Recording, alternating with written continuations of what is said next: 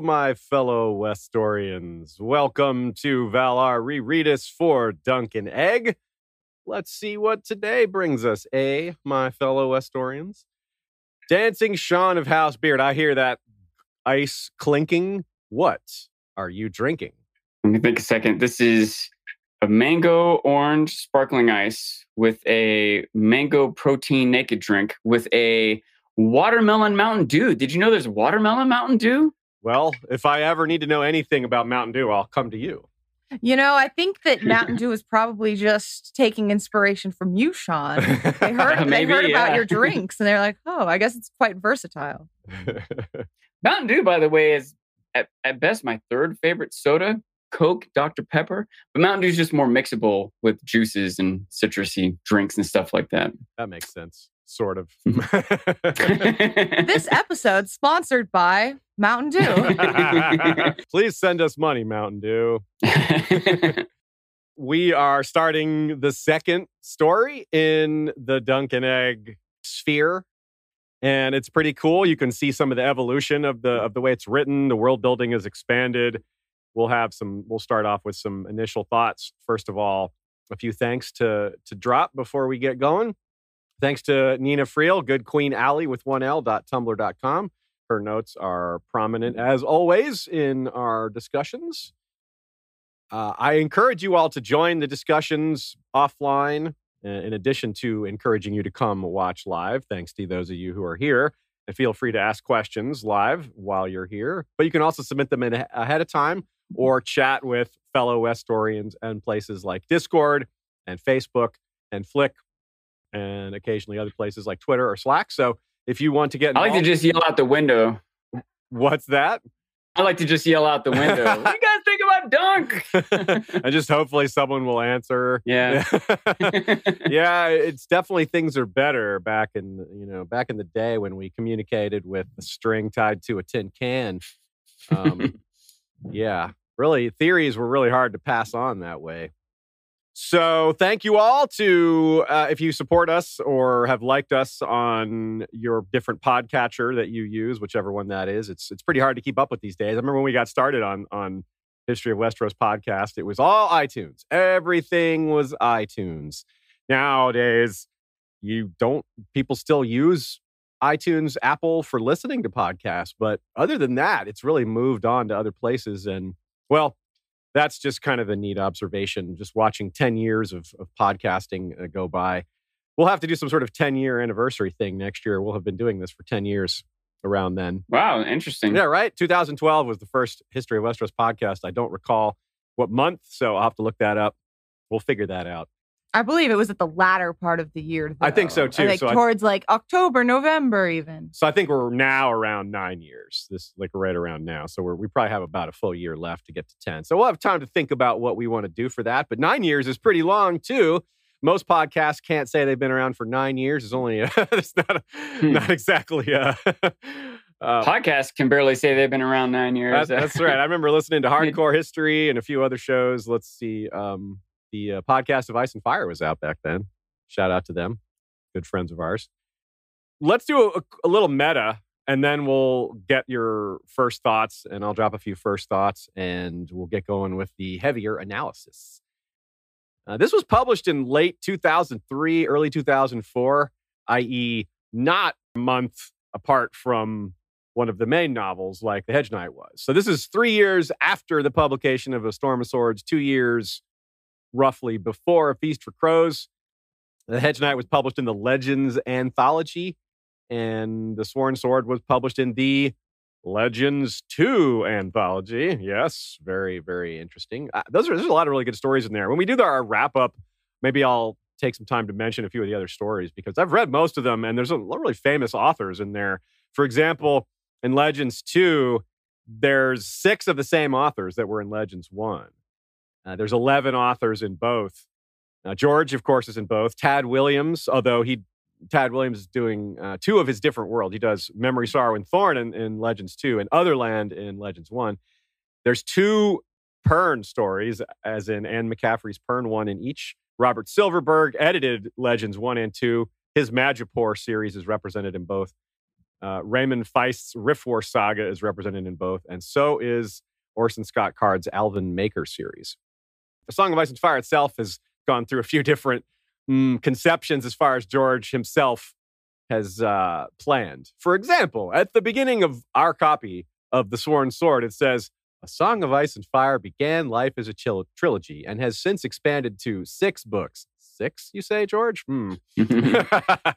As J.R.R. Tolkien once said, the tale grew in the telling. And then apparently it grew some more after that. And George also wrote this little blurb. The Hedge Knight, published in the First Legends, takes place in the last days of good King Daeron's reign, about 100 years before the opening of the first of the Ice and Fire novels, with the realm at peace and the Targaryen dynasty at its height. It tells the story of the first meeting between Dunk, a Hedge Knight squire, and Egg, a boy who was rather more than he seems, and of the great tourney at Ashford Meadow. The Sworn Sword, the tale that follows, picks up their story a year or so later. So as far as vibes, as far as the story, just your overall thoughts, Sean, how does this one strike you as compared to The Hedge Knight? I like it. You asked me in one of these streams, maybe the first one, covering this topic, which is my favorite, and I just can't decide. I still feel like the same way. It's some things about this one that I appreciate. I think, and all of them kind of share some of these things, but this one more so, you get the perspective of the average person in the realm. Yeah. And you also get more of a female perspective than you usually get. And I also like sort of the moral conundrum here. I think that this story, however much George intended to, it's easy to relate to environmental issues. You know what I mean? I think that it could get really complicated, political, philosophical to start talking about property rights, but it's part of the world and it always has been, and it's featured here in property rights and environmentalism both. I remember in my youth trying to make sense of the world, thinking about the idea. It's been a constant piece of my brain.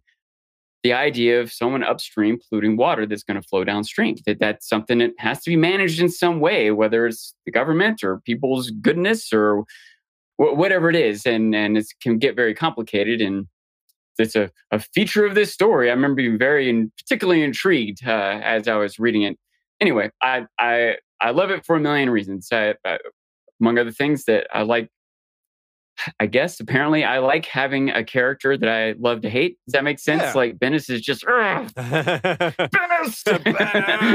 He's so good at evoking the negative energy, you know? Yeah. I think Martin does a good job of having a range of different types of characters and pulling emotions out of you in a lot of different ways. And I think this one does it. I could go on. We're going to go on and on. Yeah. So. Well, yeah, I totally agree with that. That's really good said. I think Bennis is, he's easy to hate, but he's really interesting. He represents a lot of things about Hedge Knights that were less covered in the first story, because he too is a Hedge Knight, just not nearly as good as Dunk. And I mean good. And well, when we talk about how good a knight are you truly, that comes up in a number of ways. That theme still very much applies here. Bennis is another example of that.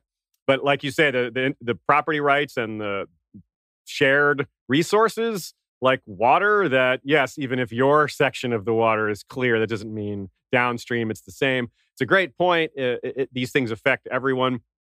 So I'd say maybe if we were to make some overall statements from my side here, I would agree with you that maybe there's more conflict in this one. There's more interesting conflict, more applicable conflict to the real world.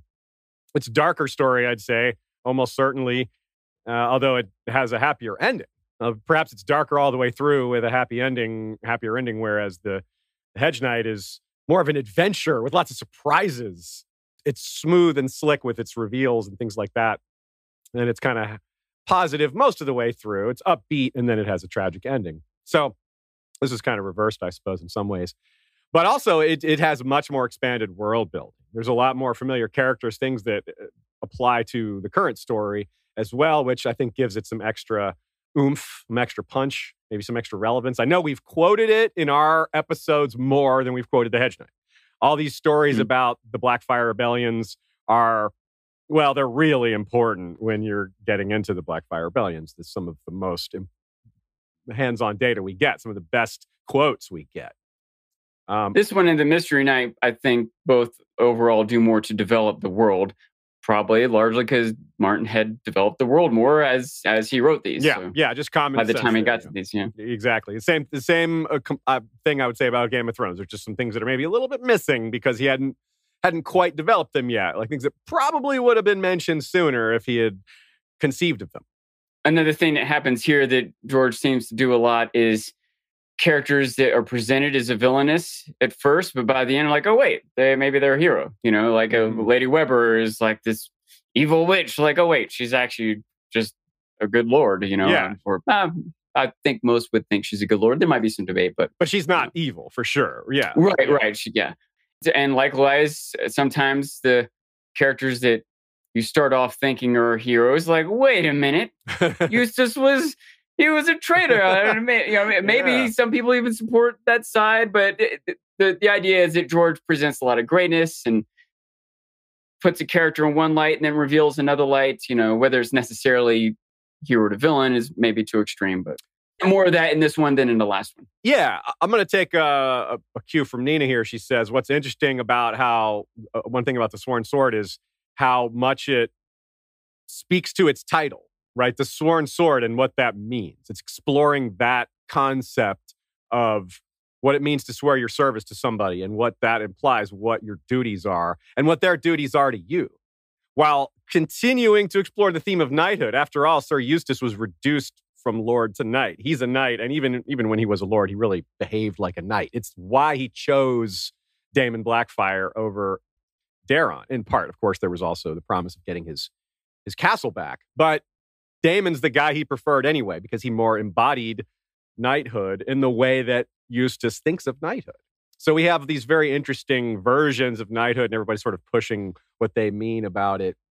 And this interplay of how honor can cause conflicts, and how in times like this, it's really hard. You can't afford to have honor when the kind of honor that responds to insults with your life.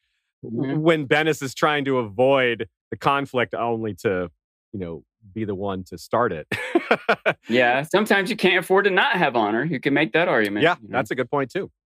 And as a default, I think this title, Dunk, he's the Sworn Sword. But yeah, like Nina said, a lot of George's titles, I guess, can apply a lot of different ways.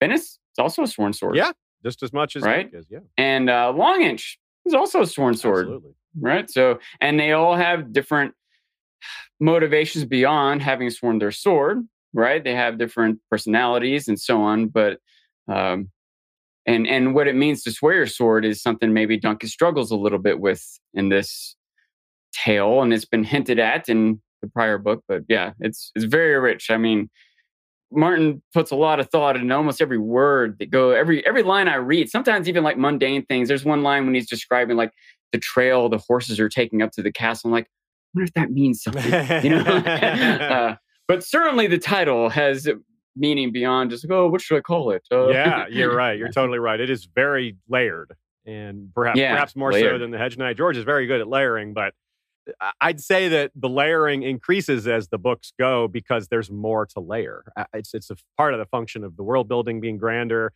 more characters out there. It's hard to start layering right away when we're as readers still just barely understanding the first layer, right? Yeah. You can't start with all these layers. I mean, he does it anyway.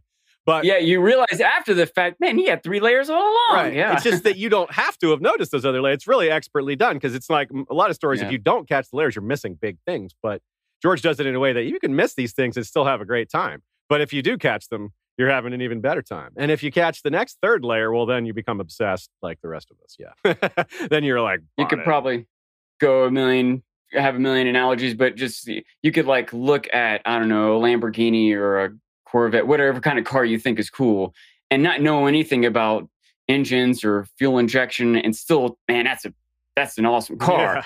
But there are more layers to how awesome that car went. All the different pieces being put together, all the thought and the engineering and everything. It's true. It doesn't just look cool. It's deep. It's a culmination of development and thought and a bunch of different developed ideas and processes. Yeah, it's a good point. So a few things about the realm, just general setup. We don't have as much setup to do as we did for the Hedge Knight because it's been less than 2 years since the Hedge Night, probably about a year and a half. It's not entirely clear. More than a year, less than 2. The Great Spring Sickness has come and gone. It's a pretty big thing to pass over, but Dunk and Egg themselves didn't even experience it directly. They were down in Dorne, a place that was able to seal itself off more effectively than a lot of other places. The Vale able to do the same. Iron Islands probably did similar. Places that are islands or have controlled mountain passes were able to sort of separate themselves from the rest of the realm. The effects are still felt, obviously. There's a lot of people that passed, and that means there's less people to do certain jobs. There's just less people in general. And now we have a drought, which will be a huge topic throughout this, of course. No surprise there. It's also kind of interesting thematically to start with a drought when we started with rain in the last one, right? You took notice of that, didn't you, Sean? Yeah. The first story starts off with it raining, and the second story starts off with a drought. I thought that was a neat parallel. A lot of these things that I noticed, I wonder how much I wonder if at some point George was like, hey, maybe the next one, if that was like the seed that was planted, it would be a drought. Mm-hmm. And then it grew from there. I wonder how much it grows from a starting idea or how much he ends up deciding to have it a drought when he already had some other idea first. I would love to get in his brain and know what idea was first, the drought or Lady Weber? Yeah. That's good. Of course, we also have corpses right at the beginning. Now, these are gruesome corpses where another is kind of a lovingly put into the ground with tears and, a sense of this is the only person I knew in the world. Where these are two faceless people. We don't even know what they did. And that's going to be one of the first things we talk about is that not knowing is part of setting the stage. But also there's Dagon Greyjoy. There's general unrest because of all these other things. These are things we'll talk about during the story as we go. They're all interacting with each other. It's very interesting. All these global events are playing off of one another. Dagon Greyjoy's raids are boosted by the drought and by the attention that Bloodraven is paying to the other shore, the other side of the continent. He's more focused on what the threats that might come from the east. Mainly the guy whose name is on my shirt, Bittersteel. And then the drought and the sickness, of course, are compounding all these things.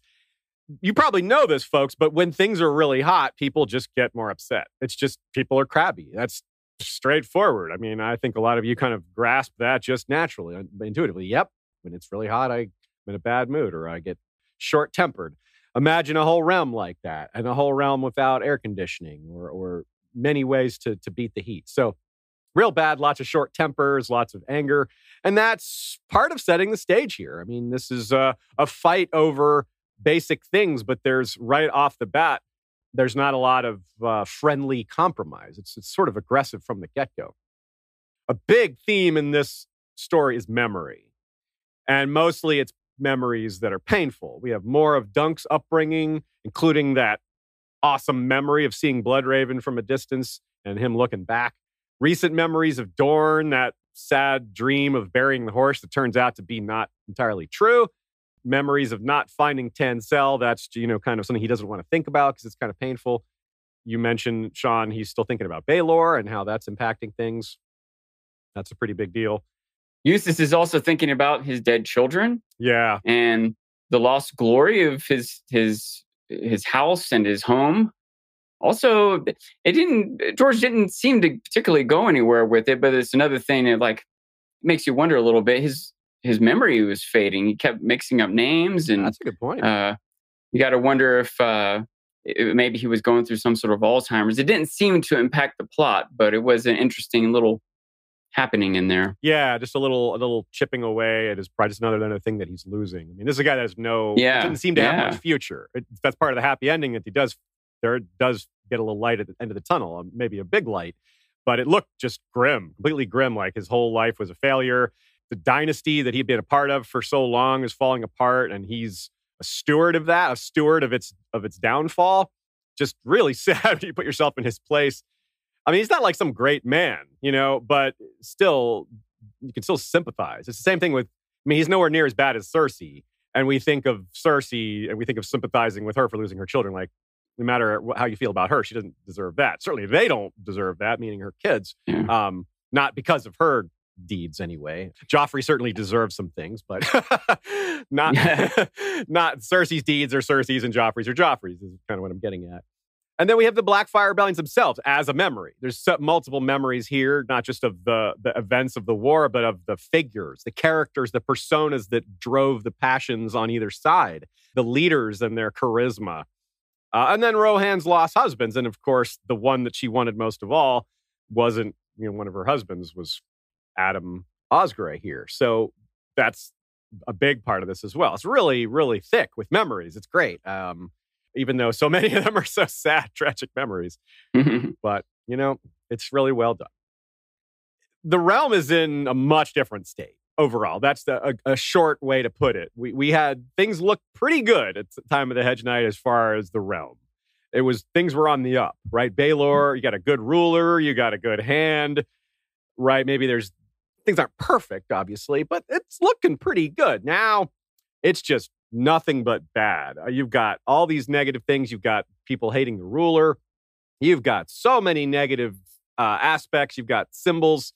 So I'd like to say here's a little piece I wrote for our intro. The Sworn Sword may not have been written as close to A Feast for Crows as The Hedge Knight was to A Clash of Kings, but I'd say overwhelmingly in spirit and in themes, The Sworn Sword is a companion to A Feast for Crows, which is really fitting because that's where all the Brienne chapters are, right? I mean, no one lines up more with Dunk than she does.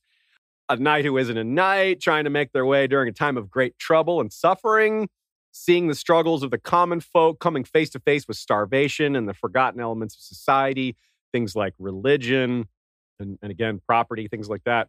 Those are all big parts of Brienne's story.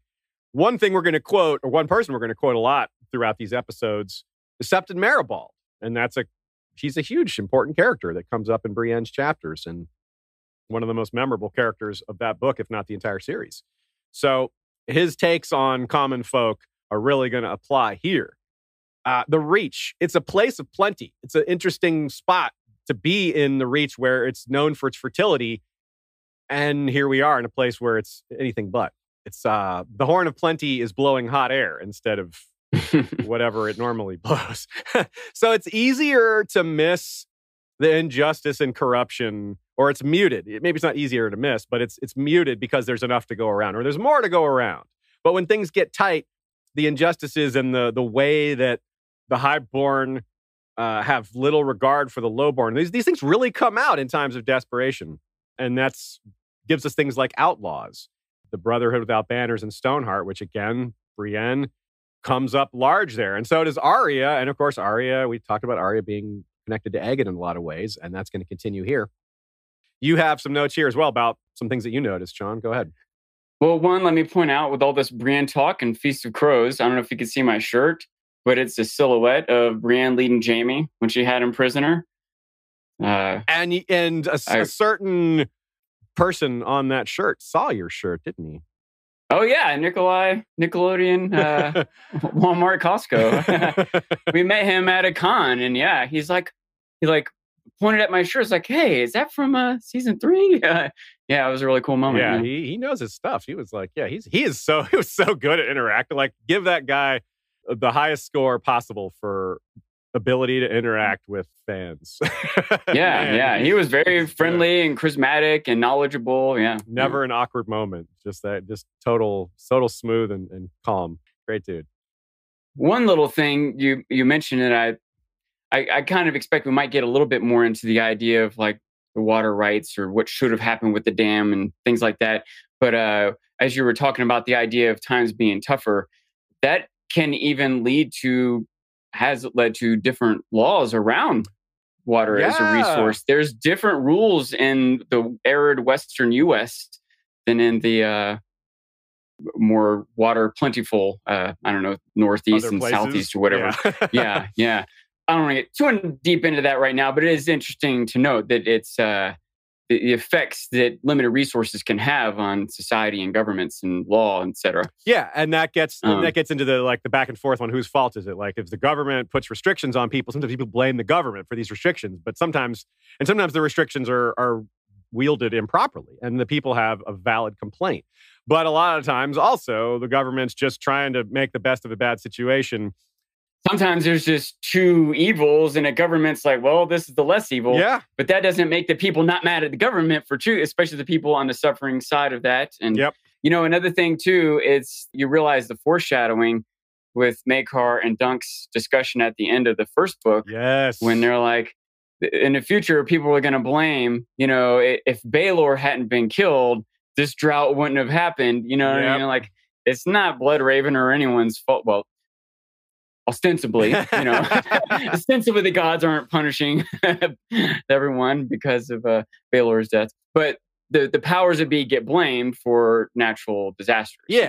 And maybe the natural disaster isn't their fault, but I think Nina even pointed this out in her notes too.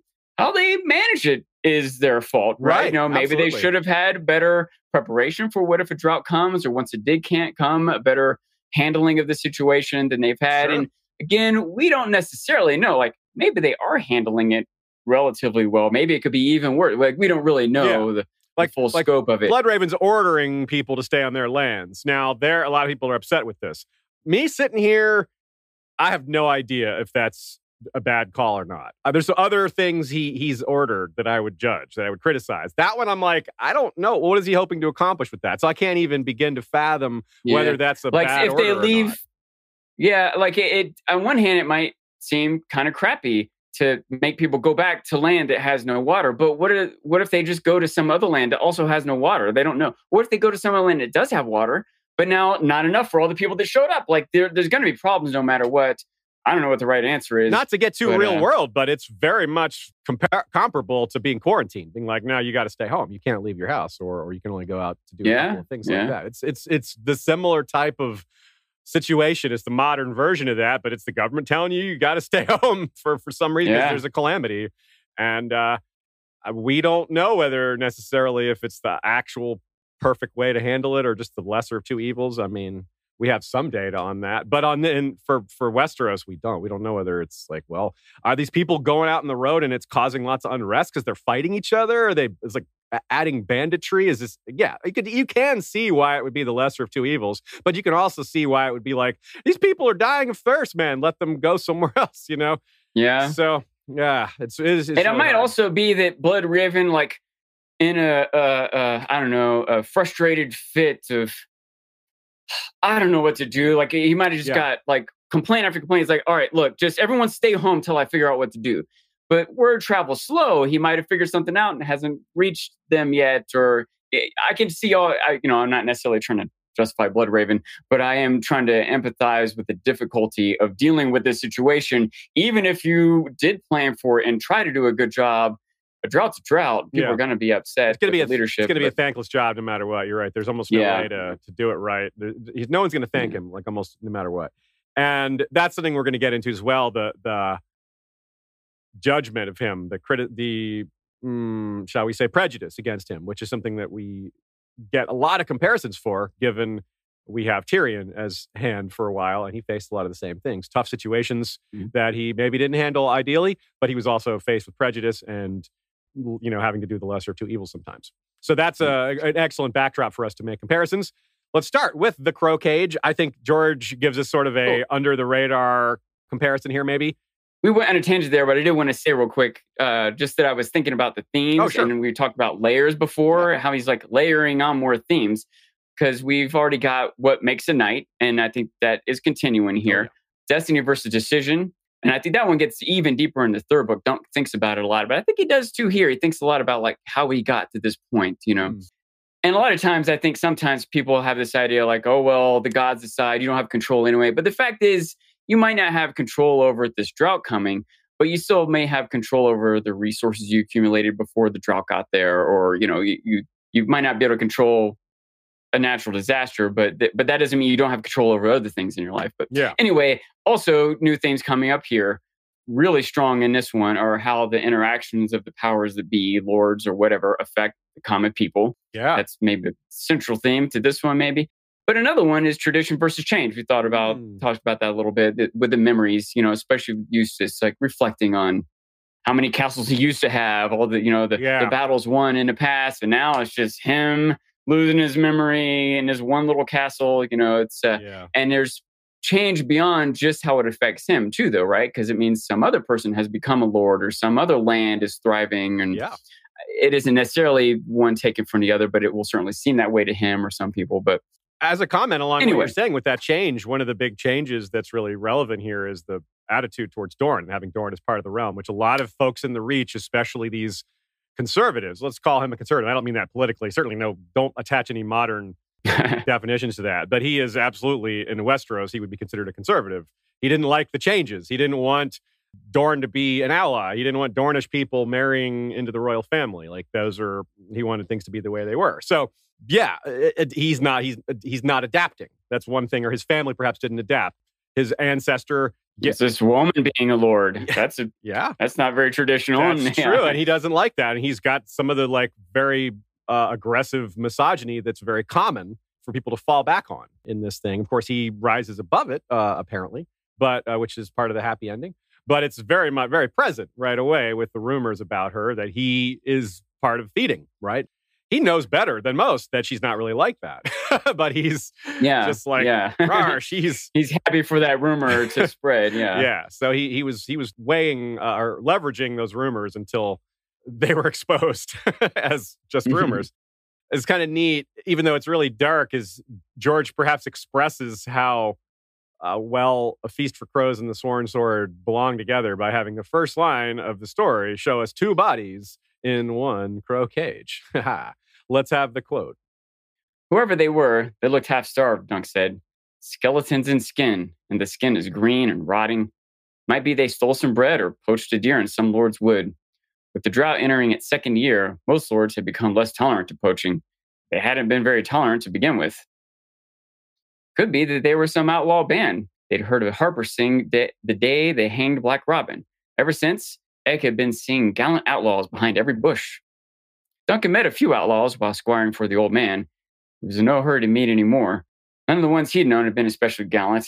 He remembered one outlaw Sir Arlen had helped hang, who'd been fond of stealing rings.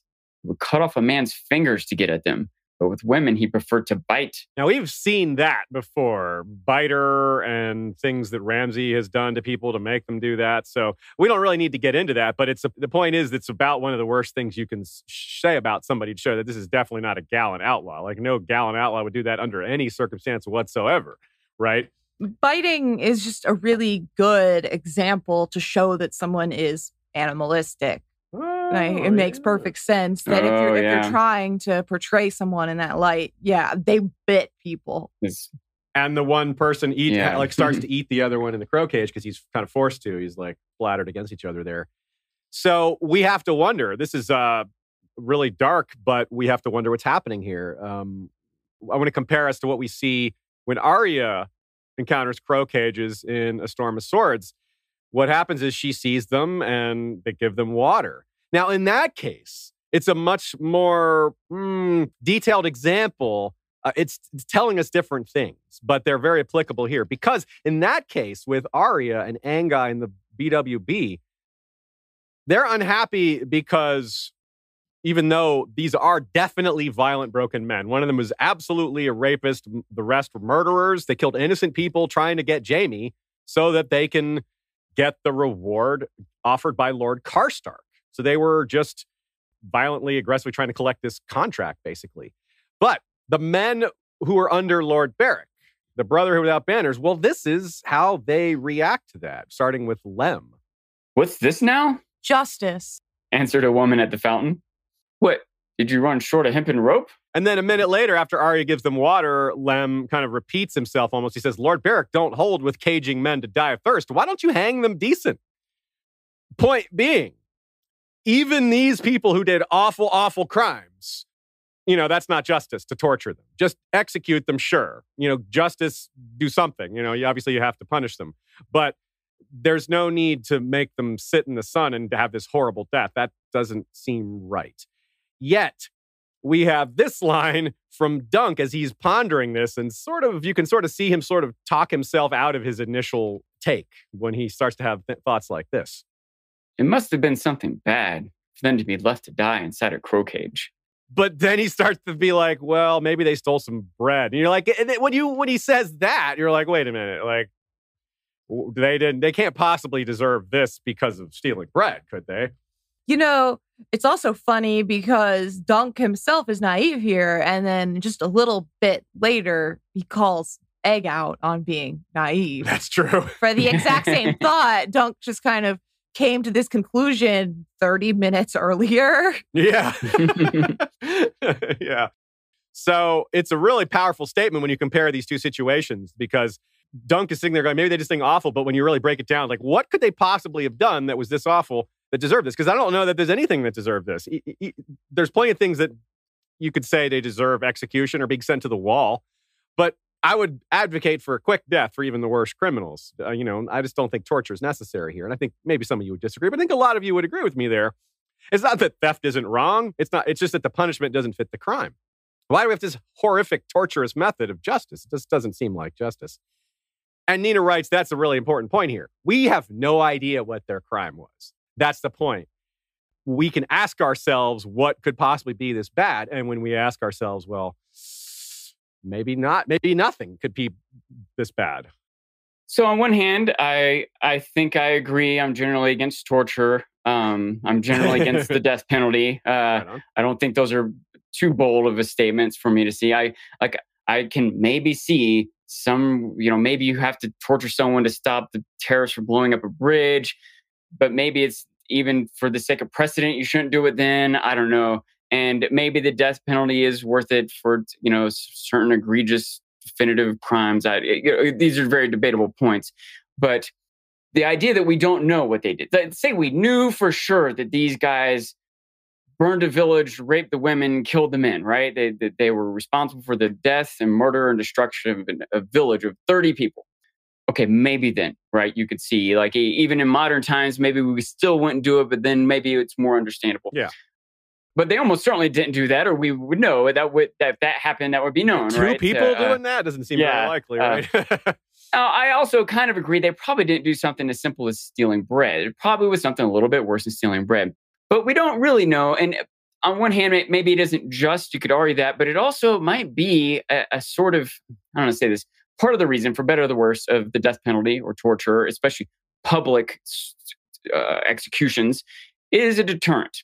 And again, I'm not sure how much I agree with that or like the idea of it. There probably wasn't much thought of rehabilitation in this type of world, this medieval kind of world. But the thing is, if you're traveling the roads and you're thinking about attacking someone else on the road, maybe you don't plan on murdering them, but you're going to steal their horse, and you come up in these dead bodies like, maybe I won't steal a horse. You might give second thought to any crime, right? Maybe you weren't going to ruin a whole village, but in any crime you were going to commit, you might think twice when you see these bodies strung up there. You know? And I'm not sure that justifies it, but I could see whoever did it having that reason. Yeah, totally ineffective. Yeah, Nina brought this up in the document herself, actually, where she brings up, if they don't know why the men were condemned, why they're in that position, what sort of deterrent is the crime? Like, how can that stop crime? Well, point. I think Sean just answered that right there, which is that you don't need to know why they did it to be a little more leery of committing a crime. In a realm where justice is inconsistent, or where it's easier to escape justice, there's no cameras. Look at Dennis. He just runs off at the end and no one has any idea where he went. And he might get away with it because they may never find him. So it's a way of saying justice reigns here. There is someone dealing justice here. This is not a lawless land. Maybe the people aren't dealing justice fairly, but someone is in charge here. Yeah. I just want to point out that you said in a realm where men are lawless. 1,000 years ago. So another thing to consider is kind of under the radar. It's a subtle moment here where Dunk notices the tongue is gone on one of the corpses. And he says, I wonder if the tongue is eaten first, is what they eat after the eyes. This wasn't the most pleasant thing for me to go look for other examples of rotting corpses and where the birds tend to eat first. But I really don't think the tongue goes second. So I think the implication here is that these people had their tongues pulled out, which is a strong implication that they were killed for what they said, not what they did, which gives another strong implication that they weren't stealing or harming people in a direct sense, but they were challenging authority. That's what speaking tends to do. That's why you get punished for speaking, is because what you're saying is offensive or challenging to people who are trying to protect their power base. Further evidence for that is that's exactly what happened in the next book. Yeah. So the Breaching Septon. Yeah, exactly. Yeah. And Bloodraven it's really interesting thinking about this guy because he's the dude teaching Bran. Now he's changed. He's aged, and he's gotten some wisdom. But he's a real hardliner, even if a lot of it's necessary. But he's a believer in some of the things that we've seen Joffrey express. For one of my favorite examples, quote unquote favorite, is how he is very much if you allow traitors to surrender, if you allow them to bend the knee, it encourages more treason. Whereas, that's Joffrey's attitude. He's like, treason breeds more treason. But Tywin would say something like, if you don't let them surrender, they'll fight to the death. If you don't let them know that they have a way to return to peace, they won't return to peace. Yeah, because you're going to kill them. They have no choice.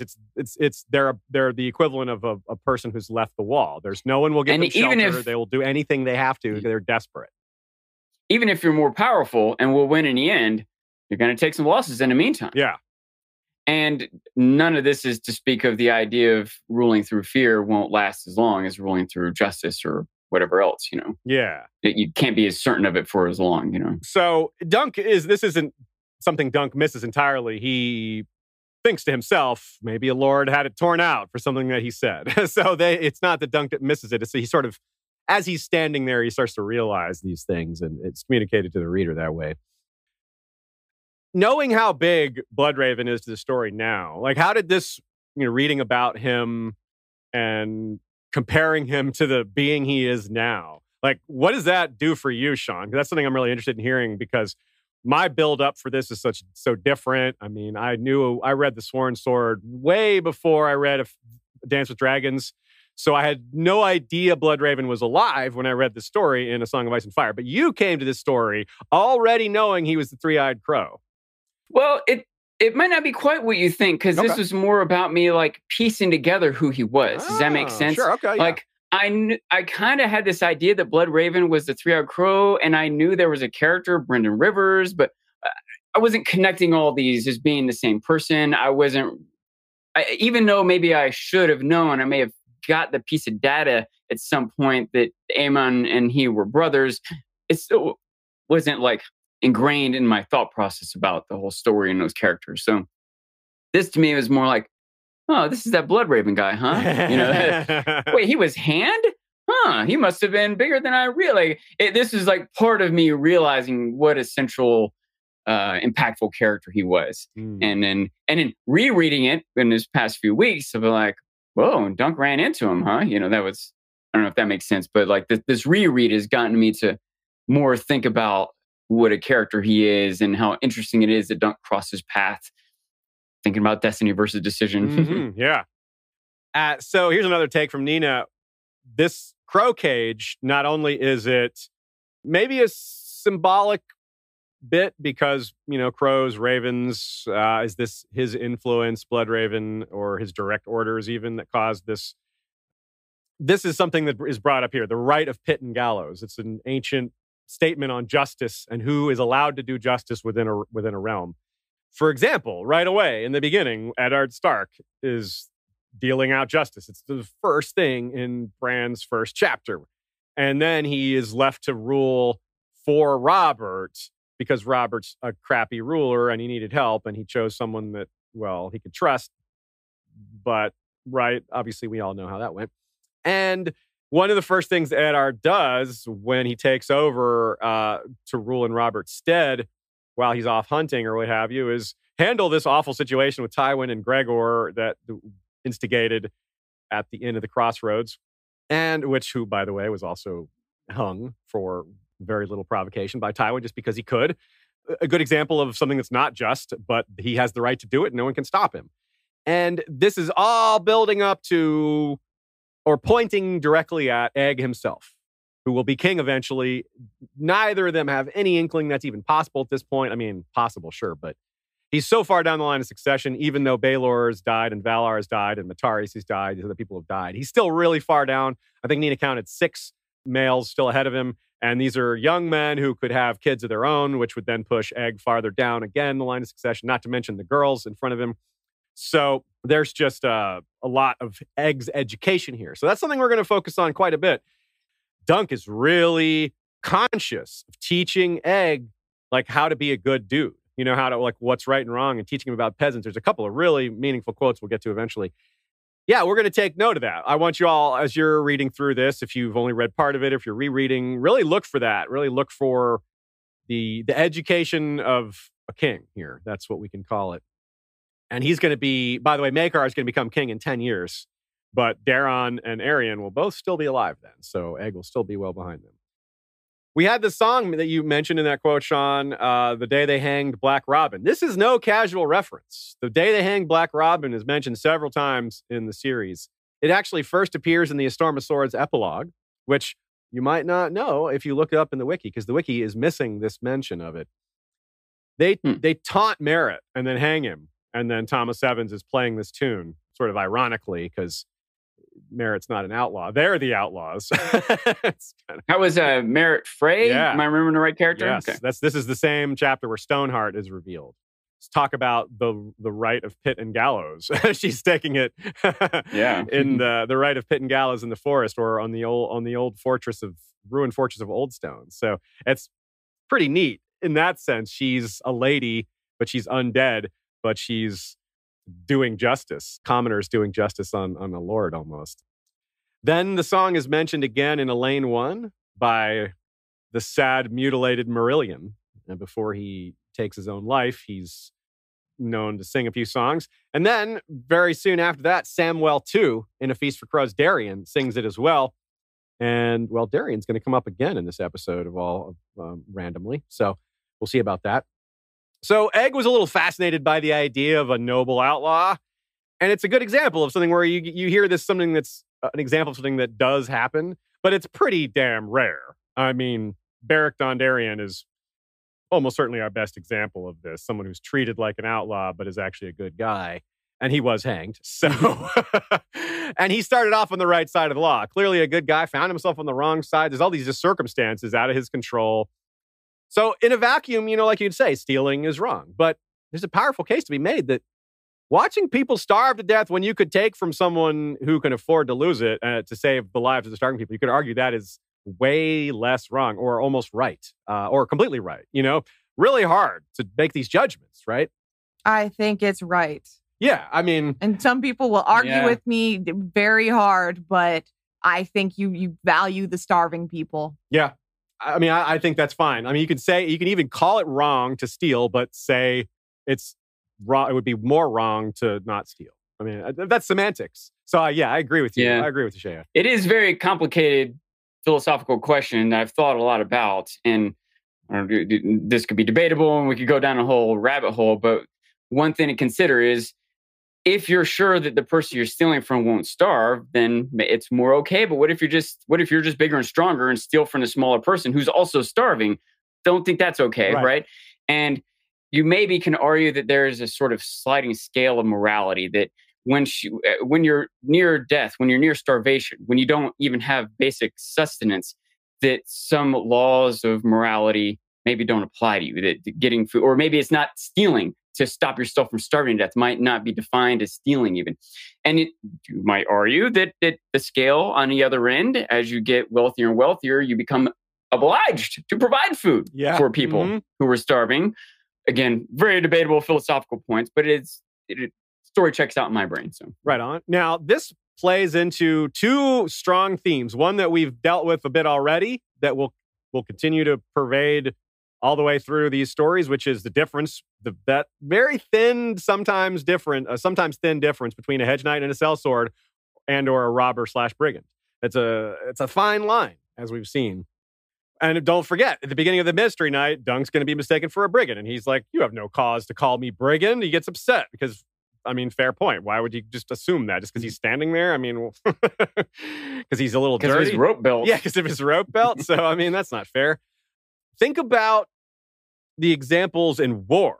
what do we call finding food during war? A lot of times they put this term on it that makes it sound friendly, but really it's not. The term is foraging, right? You see this a lot in medieval stories and tales, and George handles it pretty well by showing the foraging is generally going to defenseless villagers and taking their stuff. That's pretty much what foraging is. And sometimes it's real bad because they're really brutal about it. If they push back against you a little bit, you feel like you have the king's authority to take from them. And this is ultra common throughout real history. It happens here, and it happens in this story. Who is it that they argue over? Dake, the one he can't remember his name. It's like Lem or Dake. He says he was the best forager I've ever had. We have always had full bellies when we were out in the war. So he's always bringing them food. And what does he do? And in peacetime, he's the one accused of going on to cold moat lands and stealing food. So it's like that's where the stuff comes. It's from stealing or forcibly taken from people who can't, that's foraging.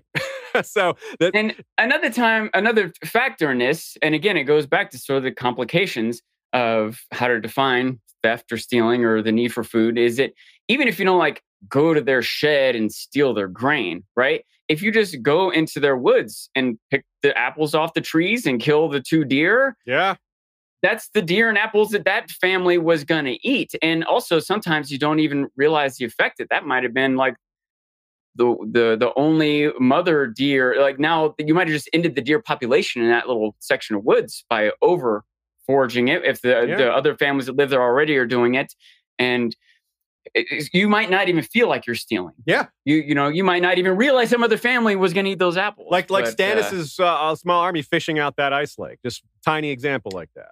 Yeah, lots of small examples like that all over Westeros during these wars.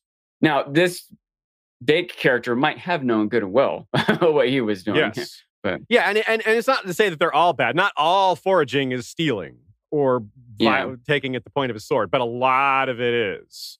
It seems relatively safe to assume those guys in the crow's cages were punished for treason. But it is possible that they were just hunting deer out of some wood. Yep. It doesn't seem that bad. But how many kids starved to death because they hunted those deer and sold them to someone else instead of letting the families that lived in that area have those deer for dinner themselves? You're right. They might have indirectly been killing people. It's hard to straight up call that murder, but still not sure it justifies that torture. But so just as we have these just difficult to determine where the line of sellsword, hedge knight, bandit, all that is, we have the same thing here with outlaw. What makes an outlaw the good kind of outlaw? What makes stealing justified? When is that okay? What's the difference between foraging and taking or pillaging? We have a quote from Septon Maribald. There are many sorts of outlaws, just as there are many sorts of birds. A sandpiper and a sea eagle both have wings, but they are not the same. Singers love to sing of good men forced to go outside the law to fight some wicked lord. But most outlaws are more like this ravening hound than they are the lightning lord. They're evil men, driven by greed, soured by malice, despising the gods and caring only for themselves. Yeah, more of Maribald later, but that's a really powerful quote that fits really well. This is just so hard to understand. I mean, we have no idea, and it's given us it's a fantastic question why these men are in these crow cages and all the different ins and outs of the decision that might have gone into that. Let's talk about the man who we think might be behind it, the Bloodraven. The man, the myth, the legend, the bird. 6 years ago in King's Landing, Dunk had seen him with his own 2 eyes as he rode a pale horse up the street of steel with 50 raven's teeth behind him. That was before King Aerys had ascended to the Iron Throne and made him the Hand. But even so, he cut a striking figure, garbed in smoke and scarlet with Dark Sister on his hip. His pallid skin and bone-white hair made him look a living corpse. Across his cheek and chin spread a wine-stained birthmark that was supposed to resemble a red raven, though Dunk only saw an odd-shaped blotch of discolored skin. He stared so hard that Bloodraven felt it. The king's sorcerer had turned to study him as he went by. He had one eye, and that one red. The other was an empty socket, the gift Bittersteel had given him upon the Redgrass field. Yet it seemed to Dunk that both eyes had looked right through his skin, down to his very soul. Despite the heat, the memory made him shiver. "Sir?" Ed called. are you unwell? Right. So he's actually shivering in the heat there. That's like, whoa, that just gives you a sensation of just how that memory chills him so much and just how intense it was and just what a striking figure Bloodraven is. I mean, this guy is really being cast as a villain here. That's part of why I asked you that question about how he comes off, because when I read this the first time, like I said, I didn't know who this guy was because A Dance with Dragons hadn't come out. A Feast for Crows mentions him once or twice, and that's it. So we really know very little. So this, he comes off like a bad guy, right? And it's like a lot of times because of his perception. This is all perception. I definitely, early on in my brain, with my sort of hazy awareness of him, thought of him as a protagonist, But slowly over time, I was like, it's kind of dark. I don't know what to think of this guy. And I still kind of feel that way. And probably part of the answer is that's what George wants. Mm-hmm. And another part is that he has lived a long time, has probably gone through different phases. So he's definitely an interesting character. Yeah. So he's like, if you sort of draw some of the parallels here, he's over concerned with a particularly dangerous enemy and the ends justify the means type of guy.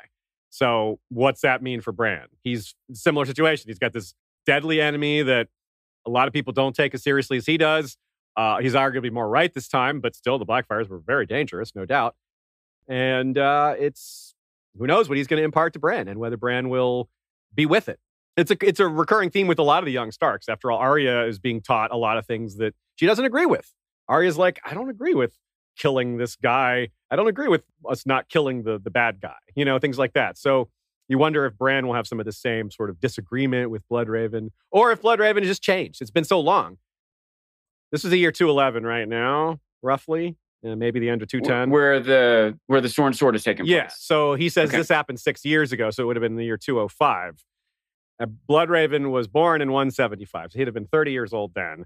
And basically now Dunk would have been 15-ish. Probably more like 11. Younger. Yeah, okay, yeah. Not even a teenager. Because Dunk 5 years later is 17-ish. He's a commoner, so it's kind of loose, but Dunk maybe could pass for a little older if he was. He could pass for a lot, a lot older. I'm sure. I wonder when he hit his growth spurt.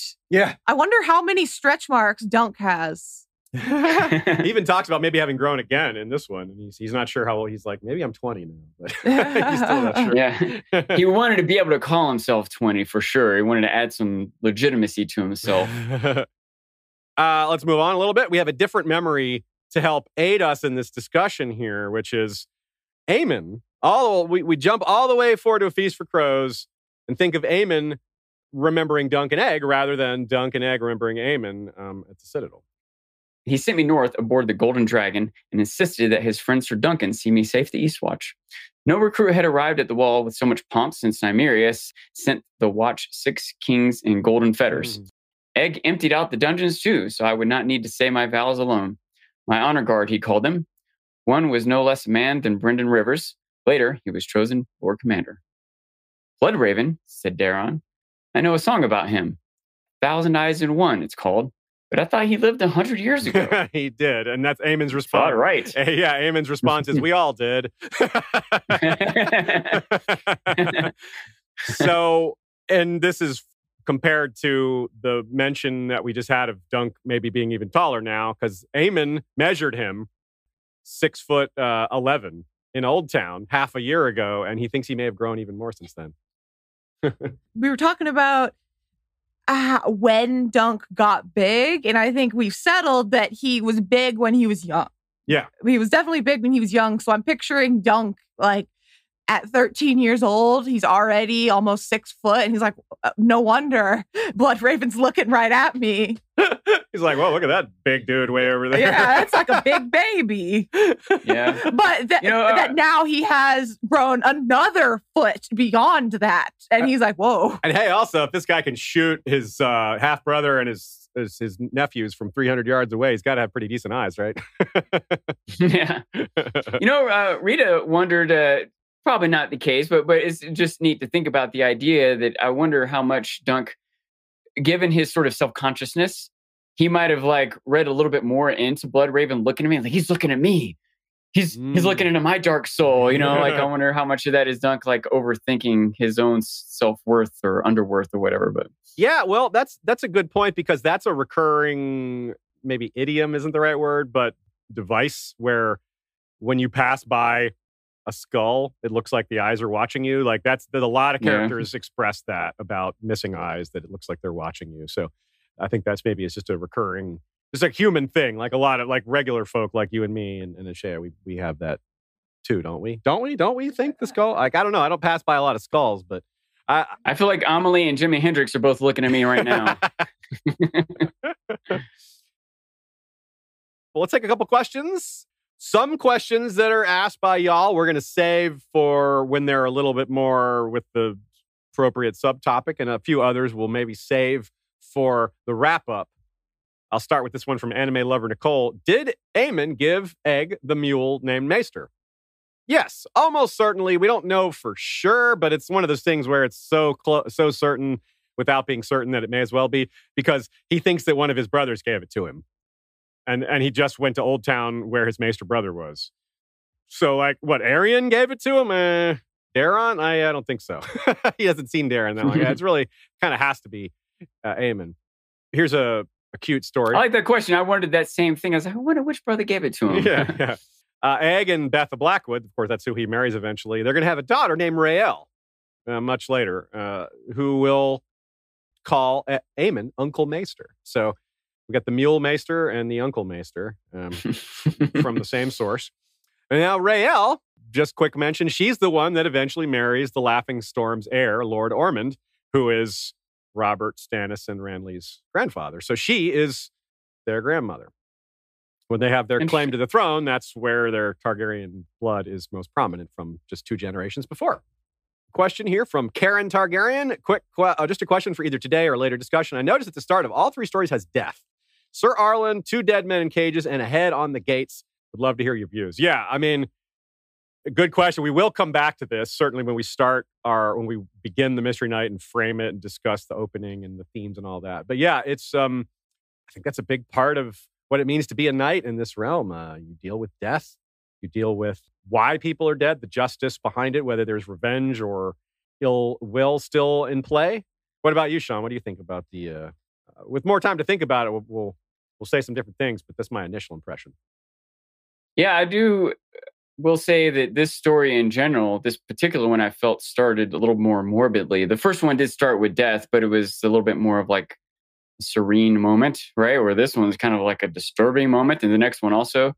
And it is, I don't know, yeah, I haven't thought about this very much, but just quick thoughts bursting in my brain right now is that George is like, I don't know, I mean, I guess he's presenting something, but he's presenting something to reflect on. Does that make sense? It's something to... rather than like looking forward to what's going to happen with someone's life, you're immediately thinking about what led to someone's death. You know? Yeah. Okay. Yeah. Julie A., good question here. Question for the panel. Have we seen or is there a swearing ceremony when a hedge knight pledges service? Is it like when Brienne swore to Catelyn or something else? I don't know if there's any standard besides kneeling. I think there's a kneeling that's implied there. But I don't even know if that's official or just customary. I think it's just customary, traditional. But that's a good question. Yeah, we don't see that here. So, or if we do, I missed it. What do you think, Sean? My guess is probably similar to being dubbed a knight.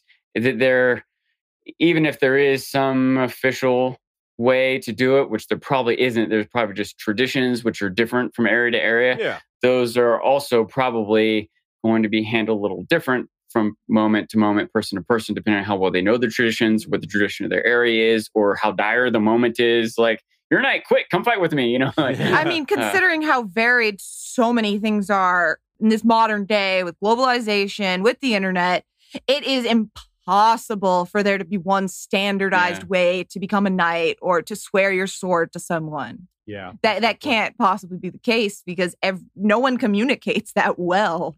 Yeah, it's not like if there were posted rules for this, we might be able to express it differently. But yeah, these things apparently aren't written down. Most knights even aren't literate, so I don't even know if it would make that much difference if it was. Certainly there would be maesters maybe spreading this, but yeah, it's not codified. We don't have the Targaryens never codified knighthood. But maybe some king could have done that, but it didn't. It never happened. in a more closed, controlled scenario, you might be able to get more official, like the Kingsguard, right? Yeah. They might have a little bit more of a standard process of indoctrination, but just all the knights and all the continents, yeah, it'd be really tough. Yeah. Minor side note, but I regret bringing it up because I can't remember the name now, but there's a famous composer, someone like Bach or someone who's famous because there was like an edict from the Pope who had traveled to different churches and would hear, I mean, this is like, hundreds, 600, I don't know, hundreds of years ago. And the different hymns at different churches would be a little bit different because there was no way to write music.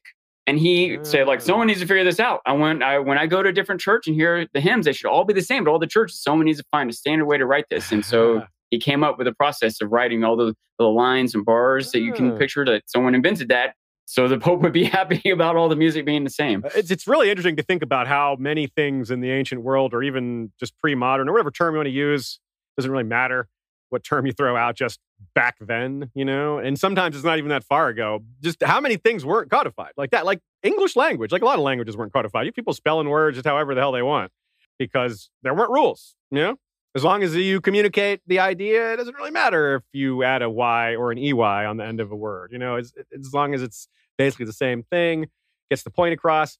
That's something that's kind of... It matters where you put commas, though. I'm going to die on that hill. You are not wrong about that, my friend. Good said, good said. Rolling Knight has a little bit of a different take from all this darkness and this ominous crow cages and all the drought and everything. He says, this one is my favorite, partly because it's absolutely hilarious. Between Egg trying to teach Dunk the ways of highborn ladies and Sefton, I chuckle my way through every time. And Harry Lloyd has such a brilliant comic voice and timing.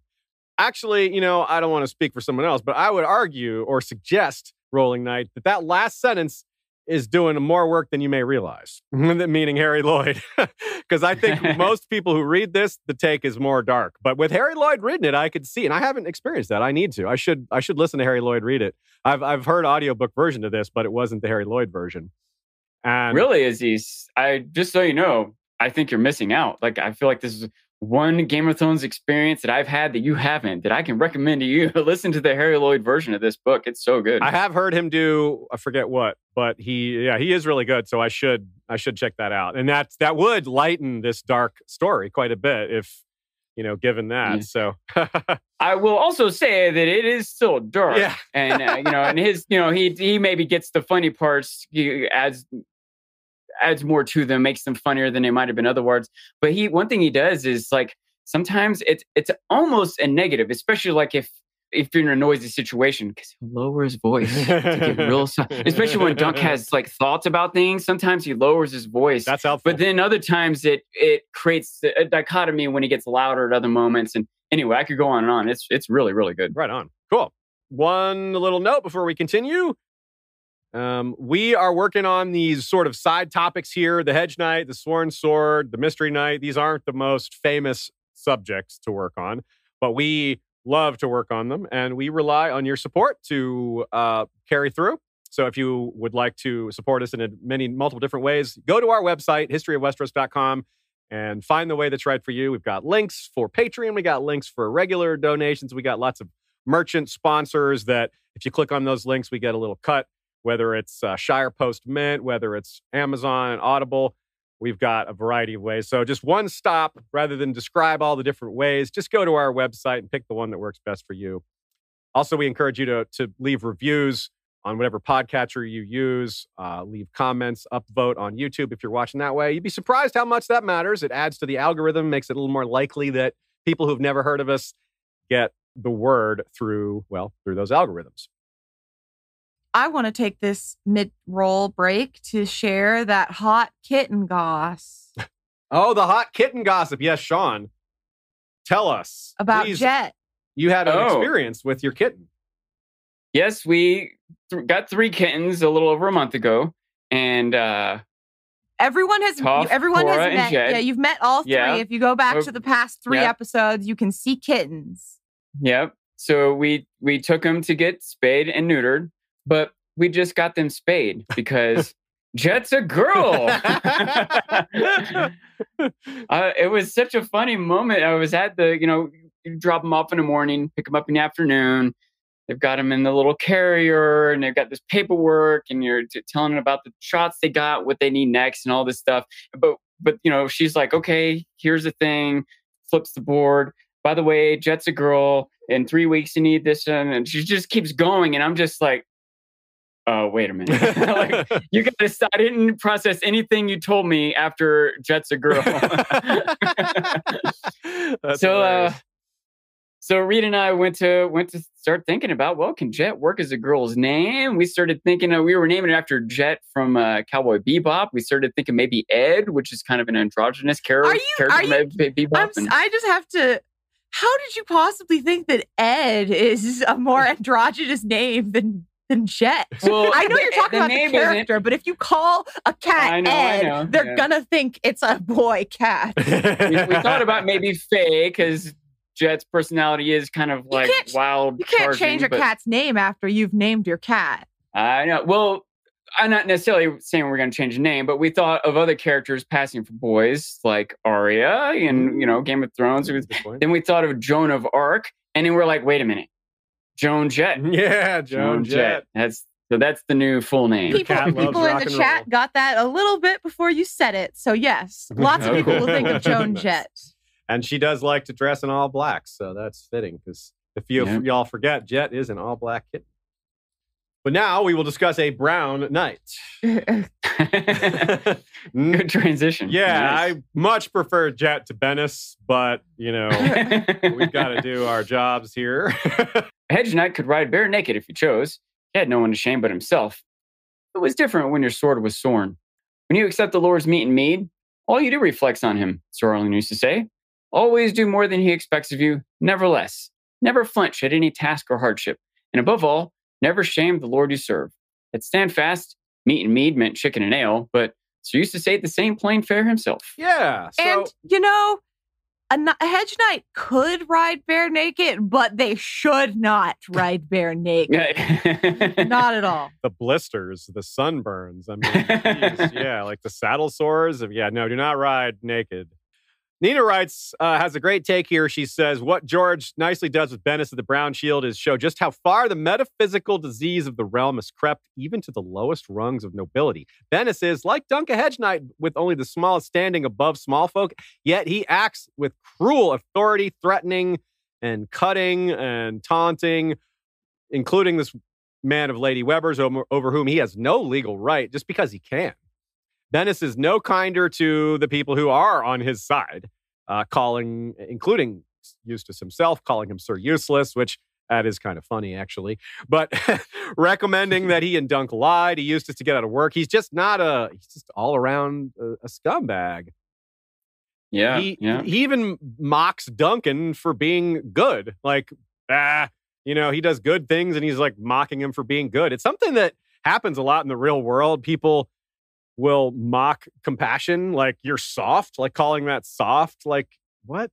Yeah, it's such a weird, it's frustrating. Yeah, it's like no, it's harder to do that. I can make some sense of that mentality if you go back thousands of years when we're just struggling for food and you have to be tough and maybe you have to fight for food even, but we're past that, man.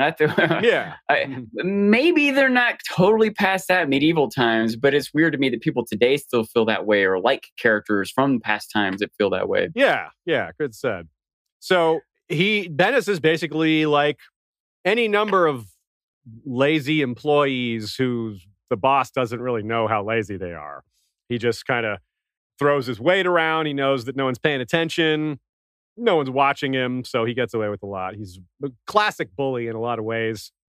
Bennis also reflects the theme we brought up at the beginning, the sworn sword, the name of the story, and that's reflected in that quote. That's why it's really important to frame Bennis alongside all this.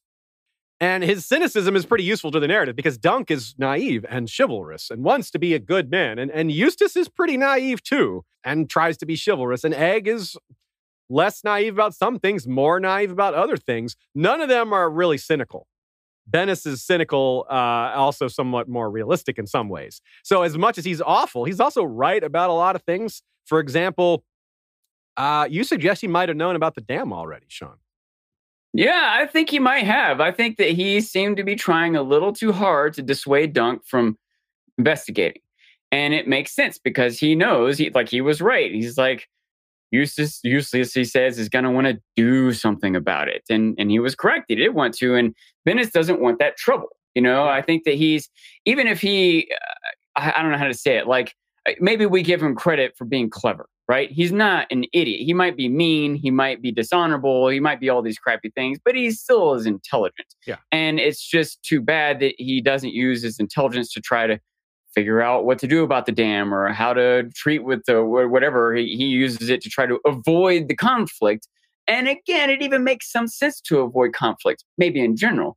But he has some duty to Eustace, if not to these people, as a knight. And that's kind of the thing that the Dunk's like, hey, we're supposed to help these people. What about the crops? And even Eustace doesn't even think of the people, right? No, he's really. like, he's worried about the tradition and the slight to his honor or whatever. So yeah, and he recognizes that when there's a cut on the cheek, both ways, he's upset on both sides of that. He's like, oh, you shouldn't have done that.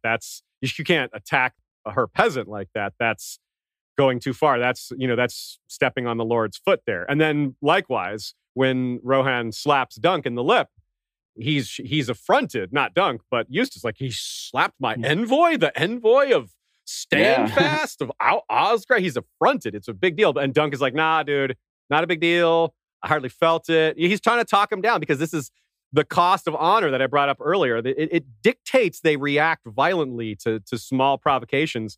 And that is so dangerous in general, but it's real extra dangerous when you can't afford it. Like when you get into a fight that you're definitely going to lose. That's what we're talking about with Bennis here is his brand of cynical realism. And you're right to say that a lot of it might just be laziness. Like he just doesn't want to deal with it. But he also understands way better than any of the rest of them, perhaps, how quick this could all turn into a fight. Because he's the closest to that mindset in the first place. He knows he's got that sort of draw your sword first, ask questions later attitude. And he sees that in everyone else and expects it from everyone else. It's like almost all of us project a little of our own bias into the world, if not a lot more. And Bennis's version of cynical realism is accurate to a lot of how people are in a way that Dunk maybe refuses to see or hasn't yet learned to see. And that Eustace never learned to see. Aside from his cynicism, he knows Eustace better. He knows the conflict between him and Weber. And he knows Eustace's pride. Although all that didn't stop him from cutting the peasant. He's still, however, whatever level of cleverness he might have to piece that together, he still can't control his own temper or his own arrogance even. And I also thought it was interesting that when that happened, Dunk was like, whoa, he shouldn't have done that. Yeah. And Eustace was like, whoa, you shouldn't have done that. Maybe even for different reasons. But it's interesting to me, there is this unspoken, if not written, line to not draw when it comes to violence that a lot of times we see crossed frivolously, right? Like in especially in movies and TV shows, just someone just punches someone or shoots someone or whatever. It's a little bit they take it serious, just like a cut to the face. Like, holy crap, shit just got real. Yeah, you know? Yeah, right. And it's interesting because maybe it's if you're trying to like understand why Bennis does that, maybe it's just he's got no self-control. It could be as simple as that. But if we're sticking with this cynical realist line of thinking, maybe he's like, okay, well, now that Eustace knows about the dam, it's definitely going to be a fight. Why pretend it's not? I may as well just start. Like why hold back now? He knows it's. If I'm gonna have to fight, and maybe even a piece of him wants to get to be violent. I mean, he might just want it to get over with. It's just been at a standstill. Because he was trying to order them to take it down. He was like, "You take this down." You didn't like my joke. So what did you say? It's been at a standstill. Oh, a standstill, not a stand fast. Yeah, nice one. Another bit of darkness here in this moment at the dam is Dunk is chastising him for cutting a guy, and Bennis says something like, I wanted to kill him, but then I'd have to kill all the rest of them too, so they don't go back and tell on me. Yeah. Dunk's like, you killed 20 people. He's like, 22. But it makes you wonder a few things, like, has Bennis done that before? Has he killed a bunch of innocent people to stop someone from finding out about some bad thing he did? Yes. And maybe was he ordered to do it by some other knight or lord? Mm-hmm. Maybe that's even why he thinks it's okay. And maybe once he did do it one time, he just has to like reconcile that in his mind now. And maybe that's why he's the cynical, broken person that he is. Yeah. How good a knight is he, truly, right? That question comes up again. And he's not a good knight, but he is maybe more realistic in a lot of ways than a lot of knights. I think on top of all that, think about sort of the lucky moments and sort of bits of destiny. Bennis, in a lot of ways, is like the reason that people think poorly of hedge knights, right? Yeah. Like, even if he's a small percent, like Dunk maybe is part of the 10% that's very upright and honorable, and Bennis is part of the 10% that's like the worst scum, and there's a bunch in between, right? But you only have to run into one of those scums to be suspicious of all the other 90%. And what if Bennis had been the first knight that Little Egg had run into? Oh, wow. How different? Yeah. How different would his perspective on the world be, you know? Yeah, it would be. It's a huge difference. You're right. That's these small little differences George shows us sometimes. Like the hedge knight's foot can be the whole cost, you know, the whole realm. Little things like that. That's really neat. So last time we had comparisons to people like Baelor and Arian, and they're both royals from the same house. They're from different branches and they're portrayed differently. So here, again, the question of how you represent your lord, not just how you represent yourself. It's like a step up. How you represent yourself is important, but how you represent other people also matters, and how they represent you matters. It's a two-way street. If we go back to that question about how a hedge knight swears to a lord or a lady to be a sworn sword, and whether there's some sort of ceremony, using that same example of Catelyn and Brienne. Catelyn took a vow to Brienne, too. Brienne swore a vow, but Catelyn swore one, too. It's like, I will not ask you to do jobs that are dishonorable, things that shame you. I won't ask you to do that. And I'll always give you food. Things like, you know, just it's a two-way street. Yeah, exactly. Yeah. That's really important to keep in mind. And that's part of what Osgray did when he took up for Daemon Blackfyre. He made sure he was getting his reward. He's like, you give me back Cold Moat and I'll sign with you. And that's what happened. Well, that didn't work out, but it's very fitting here. It's a brilliant choice to use the Blackfyre Rebellion as a backdrop, because here's that question. It's asked how your actions reflect on you and your lord, and vice versa, and how these things are so much out of your control, right? He brings that really difficult question. If we had won the war, wouldn't we be seen as the heroes and not the traitors? It's about who wins sometimes and not about who's right. Or rather, who's right is determined by who wins. The loyalists are the ones who won, not the ones who were the loyalists necessarily, right? The victors write the history. Yeah, that phrase can be exaggerated sometimes, but here it is dead on. It is 100% accurate. So, yeah. We also have the people who continue to serve, the ones who are on the losing side. Bennis says that. He's like, much later, he's like, he fought for the Blackfyres. Bennis is like, yeah, of course he did. What, does he strike you as the kind of guy that would take the winning side? And he's like, dude, you work for him. Like, what does that say about you? He's a loser. You're a loser working for a loser. If that's your attitude, then that's how this works. I guess. Anyway. It's a double negative. It cancels out. So early on, you cited the line from the end of The Hedge Knight, which was, each time a battle is lost or a crop fails, the fools will say Baelor would not have let it happen, but the Hedge Knight killed him. Well, this drought, it is being blamed on who's in charge. They don't flat out say if it was Baelor, this wouldn't be happening, but they sort of do by saying it's the fault of the people who are currently there. So we have this question that doesn't have an answer, but it's important. What's going to happen to the crops? Half the wells in the Reach had gone dry, and all the rivers were running low, even the Blackwater Rush and the mighty Mander. A drought in Westeros is devastating, especially coming as it did on the heels of the sickness. You have every industry reduced in their output due to labor shortages, and now there can be food shortages on top of that. And if it's bad in the Reach, just imagine how bad it is elsewhere. I mean, the Reach is supposed to be the most fertile region. If it's half the wells in the Reach have gone dry, how bad must it be in Dorne? Ugh, I mean, yikes. It must be terrible. In the West, it's probably pretty bad. Of course, the West is feeling big in Greyjoy. So is the Reach. We're on this side of the Reach that is close-ish to the shore, close enough to where the effects of Ironborn raids are not direct, but felt, as we see. So quite a big deal to blame this on Aerys and Bloodraven. It kind of shows you how strong the Kinslayer taboo, isn't it? Because that's one of the things they cite, not just that he's got one eye and he's an albino with a red eye and that's frightening. And not just that he has a secret police force, not just that he's all these other things, but he's a Kinslayer. And that's not a new thing for Westerosi to be majorly biased against. We've seen that a lot of times. So right there, you've got a very distinct feature about this man that you can point to say, this guy is viewed as a problem just because of that. But then you add on all this other stuff. Kinslayer thrice over. Yes, that would make him a thrice Kinslayer, because that was his half-brother and his two nephews. So did he walk up and stab them in the heart with a dagger? Nah, what happened was, this is a very good, great question, because that's why I ask it. Because it's said that he and his men found the so-called Weeping Ridge and rained arrows down on Daemon Blackfire's position.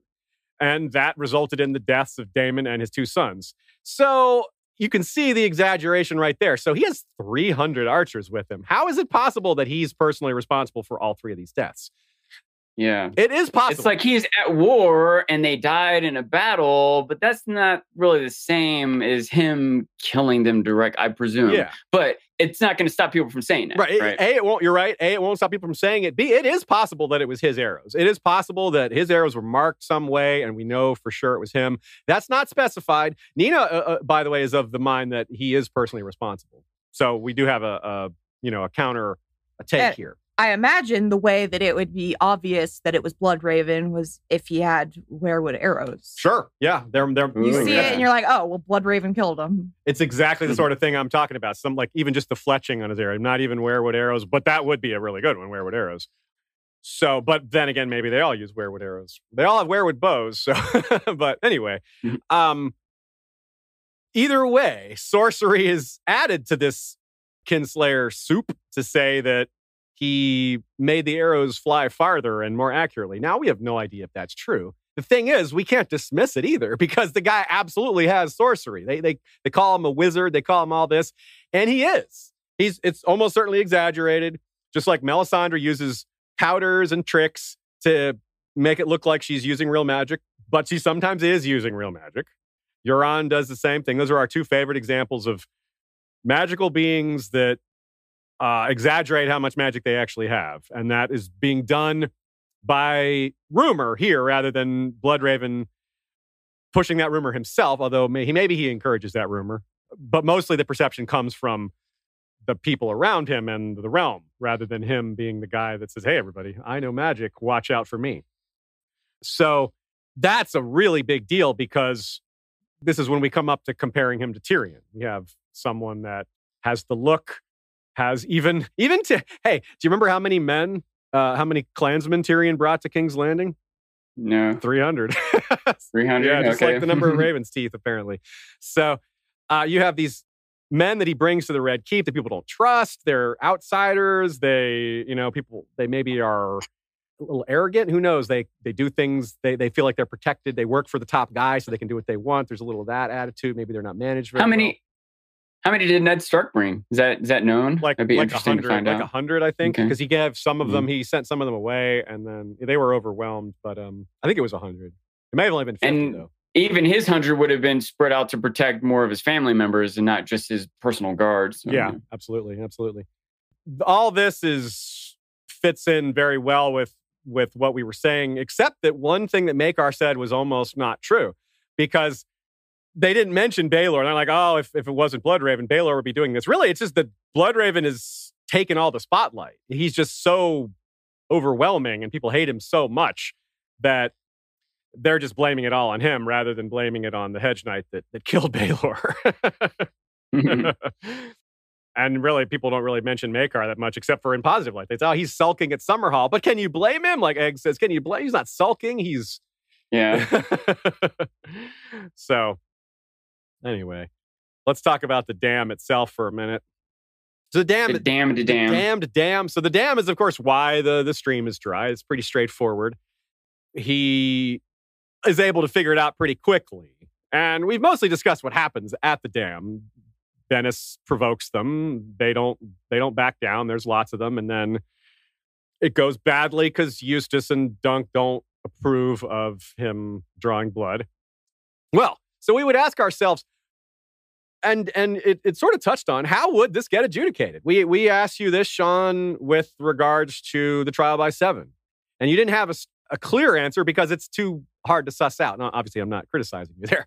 But what do you think could have adjudicated this situation? Is there anything you can think of that would have maybe made this all work out? Besides the solution that they did eventually take, which is a pretty good solution. But you can't necessarily order that if you're a judge. You're like, okay, I order you two to get married.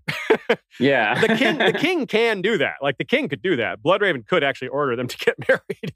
I don't know. Can you think of another way? Or is it just a thing where it's like you can kind of see why this came to a head because there's just the legal system doesn't provide them with a way to deal with this? Especially at this point in the story, we don't know all the details. Like, we believe, and Dunk believes, that this is Eustace's water, right? But then later, Rohan's like, I have this letter from the king saying it's my water. So does the king have the right to give water to one person and not another? Does the king or any other legal precedent in the realm account for the water that flows down from, there's a lot of trickiness to this. Like, one thing we're pretty sure of, the way to adjudicate this is not for Bennis to cut some worker following orders face with his sword, right? And that was one thing I thought about a lot here too, is that Dunk in this moment, if he wasn't sworn to Eustace, he would have fought Bennis. Like, Dunk wants to protect the innocent, the helpless, right? Here are just people doing what their lord told them. And here comes some knight and attacks them. And Dunk would have stepped in and defended them. But he's like forced to be on what seems like the wrong side to him at the moment. And goes back to Eustace, and Eustace reinforces in Dunk's mind that he's on the right side. That's my water. It's been in our land for 1,000 years or whatever, So Dunk's like, yeah, let me go talk to this evil witch woman, but when we get it all put together, like, oh man, like, I still don't think Bennis was right, but I don't know if Eustace maybe isn't being totally honest, but also Lady Weber, I mean, she seems to be protagonistic in this story, but she is still dooming these people on this land to starve just to have her moat, just to have her moat. Yeah, she's really not. And when the case is brought up, that who are you worried about? That's a good point. Like, there's really no one. There's no invasion imminent or anything. So it seems like a lot of the ways to adjudicate this, first of all, require them to communicate with each other, which Eustace isn't willing to do, which adds another layer of difficulty. Yeah. And so, if I was there trying to come up with a solution, a lot of what I come up with is what ends up happening. Someone go talk to her. Don't you do it, But it does seem like there are a lot of potential compromises. Like, hey, can you just like release enough water from the dam to get down to the crops? Can you fill your moat halfway instead of all the way? Yeah. Can you just suck it up till this Eustace guy dies? It won't take that much longer. It seems like there are a lot of potential alternatives, but no one is thinking about that at all. They're just thinking about how they've been wronged.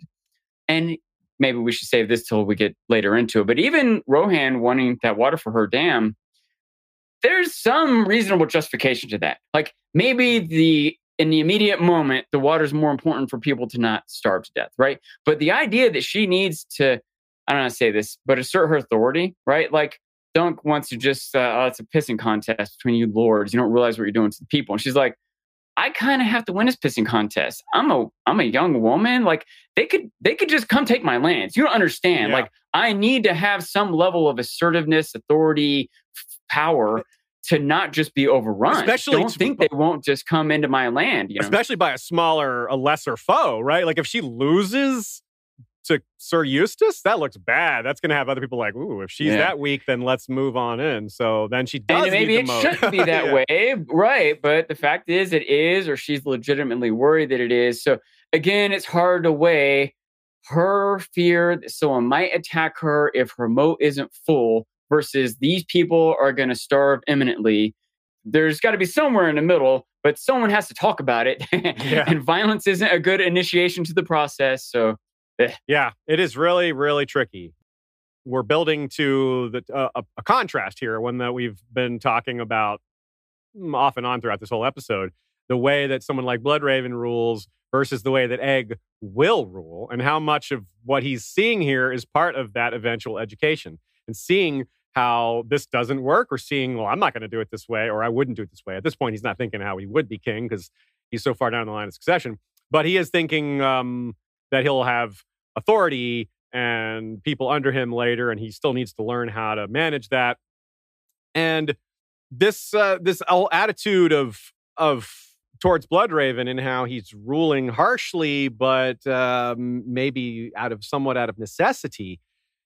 Again, I want to compare to Tyrion. Tyrion was faced with an imminent attack by Stannis and had to made really tough decisions in order to defend the city, or else risk losing it. And as we saw, they almost did lose it. It was really close. So you go back and look at all those little preparations he made, take away any one of those things, and they may have lost the battle. But at the same time, thinking about some of those specifics, one example that's very troubling is Tyrion just sort of casually ordering the removal of all the houses that are attached to the wall, attached to the city walls, because they're too close to, they're going to allow people to climb over more easily, things like that. And so he just has them torched.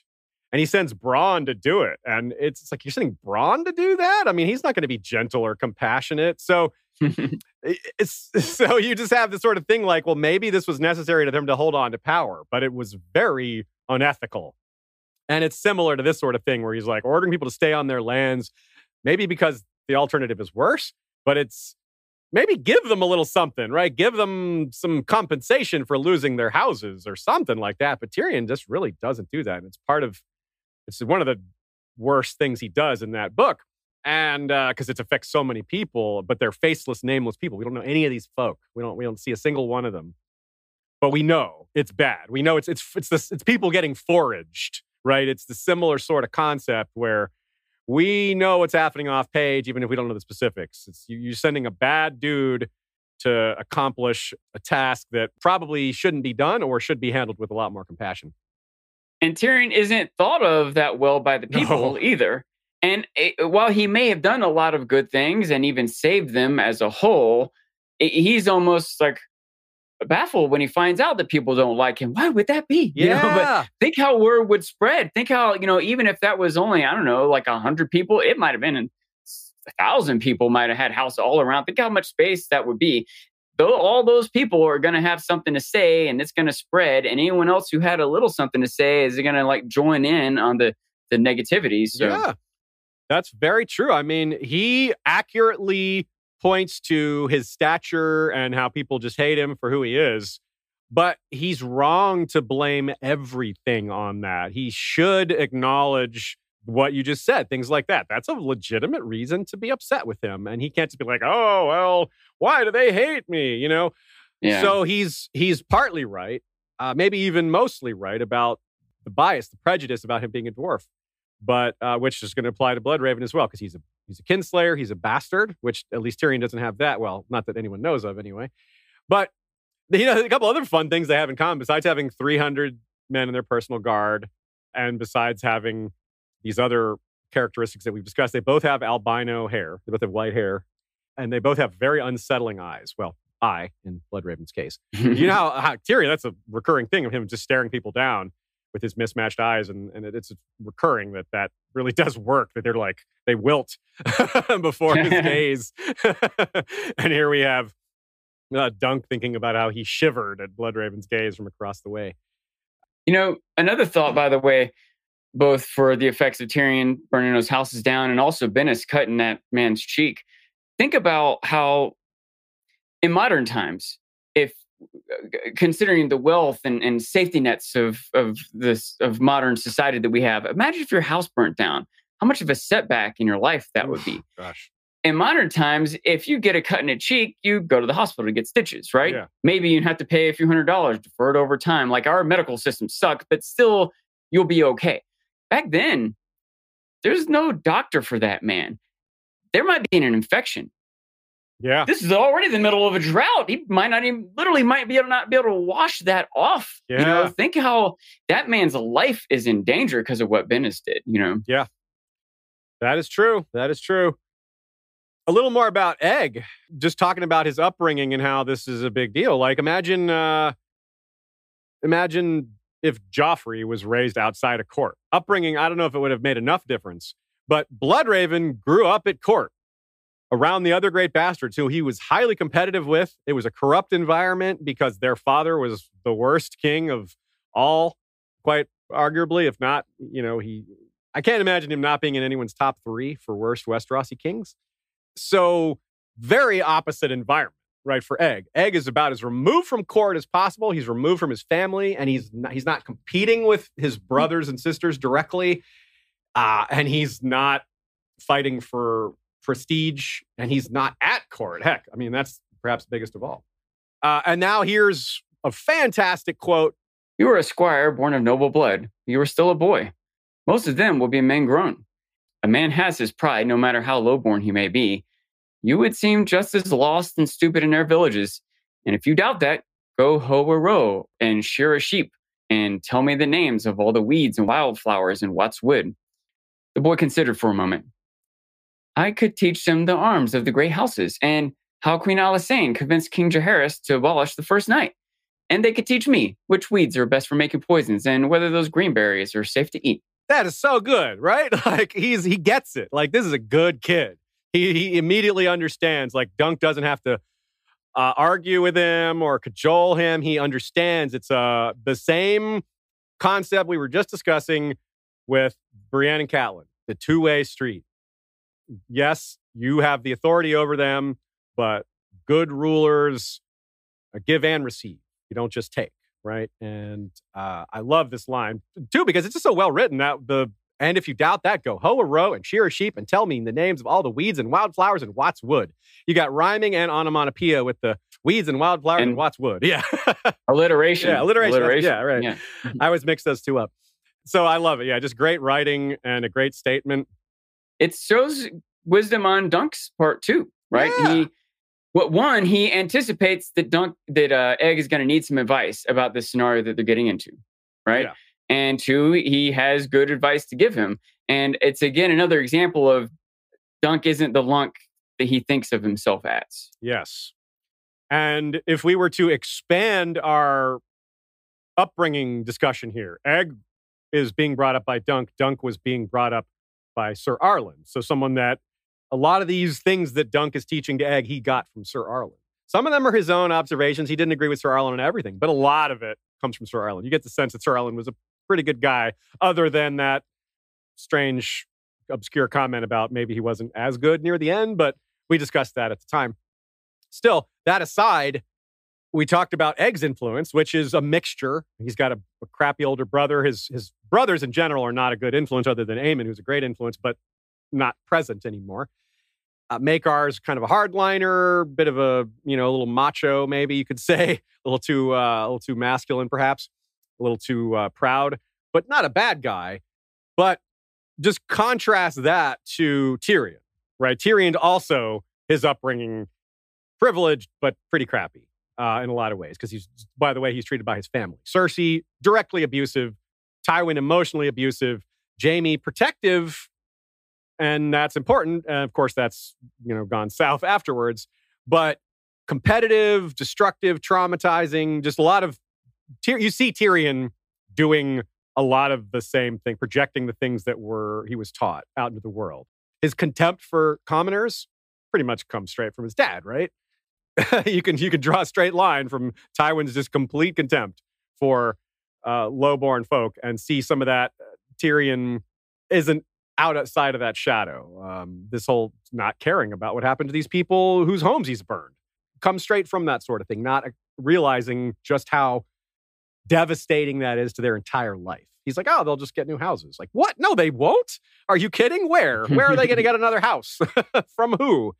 What money? I mean, yeah, just completely detached from reality, completely detached from these common struggles, which is why it's so on point, so well done to show that this is important to be as part of the education of a king. And just, you can't learn these things at court. How do you see this with like what Arya is learning out in the world? Now, Arya's not learning to be a ruler, but it's kind of a similar thing where she's out in the world learning things, interacting with common folk, where contrast that to Sansa, who is a good person, but she also had that detachment. Like she's not a scumbag like Arian or something like that, but she does start off with that detachment and maybe not, and never does quite have the direct education that Arya does. Do you ever think about that at all? It is a neat comparison to make, I guess, because we'll say that Arya maybe will learn a little bit more about the life of the average person. Sansa has learned that the life of a princess, as she thought, is not realistic. She might not be learning one side, but she's unlearning another side. Okay. Does that make sense? She doesn't have the same naivete about nobility that she had before. And she has a sense of compassion. She understands. She has that thought process. So she thinks it through like, well, if I do this, it will impact this and that. Or at least she's starting to. Like she's no expert at it, still being young and all. But she has that instinct. And that I think she gets also from having a good upbringing. Like Ned and Catelyn maybe weren't the best at treating the small folk either. But they don't show contempt for them. A good example would be Catelyn naive about what her taking Tyrion would cause. It's not her fault that Tywin executed the innkeeper, but if she thought it through, she would probably see that coming, and then she might not do it, but she might have still done it, and that's a problem. There are a lot of things that even though you might recognize were wrong, that your emotions at the moment, you weren't going to not do it, Yeah. And a lot of times, because your emotions at the moment, you didn't think it through, and theoretically, after the fact, you're like, if I thought that through, I shouldn't have done it. But the fact is, you would not have thought that through. Your emotions were going to take over at that moment. So yeah, exactly. I mean, Catelyn's emotions were very much taken over there. She's like, that's the guy that tried to kill my son. Like, you can give her a lot of leeway. Yeah, that's exactly the word I was looking for, to have not thought everything through. But the reality is still there. Masha Heddle, that's the woman who gets hanged, says, I don't want any trouble. She knows it. She's already worried about what's going to happen. She already sees it coming. Maybe she doesn't expect to be killed, because if she did, she probably would have left. But she's definitely worried about being blamed for it. And indeed, Tywin, that's how Tywin operates. Any insult, it's like Bloodraven here, even though Tywin's the guy we said will allow nobles to surrender so that they don't keep fighting. That's a courtesy to the nobility. That's not the kind of thought process he has for the common folk. They do as they're told, and that's all. In his mind. Oof. So really, I think this is where we'll start to wrap up for the day. Really interesting conversations here about authority and what's the ethics of authority and how the people under that authority are sort of trapped between that. Maybe not trapped, but put in a difficult spot where they have to match their own ethics against what the person that they're representing and what their ethics represent. Bennis representing Sir Eustace would make Sir Eustace look bad, but yet he still employs Sir Eustace, or Bennis. But Dunk, as he says later in the story, he's like, you're the true steel. Even just you representing me puts some nobility in our cause, just like that. Some questions we intentionally saved for later. So folks, if you didn't get your question answered, don't worry. We'll probably get to it next time or the time after. I suspect we'll have the same number of episodes for the Sworn Sword as the Hedge Knight 4, but it might be 3. We'll see. It won't be 5. So either we're on a quicker pace already. So yeah, definitely. We'll see how it goes. We'll come back next time, starting off probably with the recruiting of peasants. Then we'll move on to some talk about Rohan Weber. We've hardly mentioned her at all, other than some surface details, but we'll get deep into discussion and analysis of her position, her history, her house's history, and a few surprises. I suspect there's a secret of her ancestry that you're not aware of, or her descendants that you're not aware of. We'll talk about that next time. So thanks, everyone, for coming. We appreciate your attendance, your comments. Make sure to send in any new questions you have. If we've inspired you to have some new takes with these discussions, feel free to jump on in the conversation. We'd be happy to entertain any thoughts you have, and or oftentimes we'll give you a shout out if your question is good. I really do look forward to finishing off this story. Here we go. Hey to the people! Yay! Kitten power. It's Jet. I also have a thing to point out when Sean can hear me. So well behaved, Sean. Just staying with you. Someone, by the way, multiple people pointed out something I can't believe I didn't point out to you. The stone, Jet, and Jet Black. Like you were talking. The stone? Yeah, jet. That's a kind of stone. Oh, yeah. And the color jet black, just in terms of being like, what can we name them? How can we make this seem feminine? It's like, well, it's actually already pretty neutral. Jet Black, that was like part of the idea behind the name in the first place. So there you go. Right on. But look at that cute kitty. Yeah. See a little shaved belly there. Yeah, I do keep wanting to say he's so handsome or he's so cute. And it's like, she is. I can't stop calling her buddy. And I think that's okay. Yeah, I think that's okay. I guess we don't really call Koja our one girl cat buddy. Yeah. Not so much. I never thought about that, but you're right. We call the other 3 boy cats buddy. Buddy does seem kind of male to me. Yeah, we call her like, hey, girly, or anyway. I was already calling Jet Sweetie. Okay. I would call Casanova and Cersei Sweetie. There was a toy marketed to kids my age when I was a kid called My Buddy, and it was a boy. And there was a companion doll called Kid Sister. So it was framed to me as a 7-year-old as that was the dichotomy, Kid Sister and My Buddy. I wonder, I'm sure there's a few of you out there who remember those ads. They had I can still sing the song. I'm not going to because then it'll be stuck in your head all day. My buddy and me. Damn you. He did it. See, now it's the earworm is there. You can't stop it. Now it's like the dam is burst to stay on point here. Anyway. Yeah, usually Jet Black Joan Jett here is the most rambunctious and wild, but she's just purring calmly right now. Nice. Well, in addition to analyzing the story, we're continuing to collect a lot of parallels, some of which we discuss during, but a lot of which we're saving for the end-to-end, meaning the wrap-up of all 3 stories. So if you see some, point them out to us. We'll add them to the list. One of the running ones is thick as a castle wall. All the mentions of the term thick of a castle wall, not just in here, but in the main series.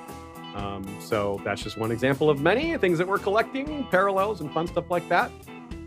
Thank you to Shea and Sean for their awesome takes and managing things here. I think, if I say so myself, we make a great team. Nah. You may say so. You may say so. Yeah. It's not true, but I may say so. Thanks to our mods. Spectacular, not great. Thanks to the mods over on our Facebook group. Y'all do a great job over there. We have been doing this for a while. Every week we have a post go up. So it's a lot of keeping up over there. So thank you all who are doing that, and as well as those of you on the other side who are commenting regularly, upvoting the posts, and just generally being supportive. We do really appreciate that. We'll be keeping them coming, of course. Thanks also to Claridox, Michael Klarfeld's site. He's the man behind the maps here, or in front of the maps, however you want to put it. Also, our video intro is his creation. Thank you to Kevin MacLeod for the Val Arveritas music. Thanks to Joey Townsend and Jesse Koval for the regular History of Westeros intro-outro music. Thanks to our Bengineer for sound quality assistance. Here Be Dragons is doing Back to the Future today.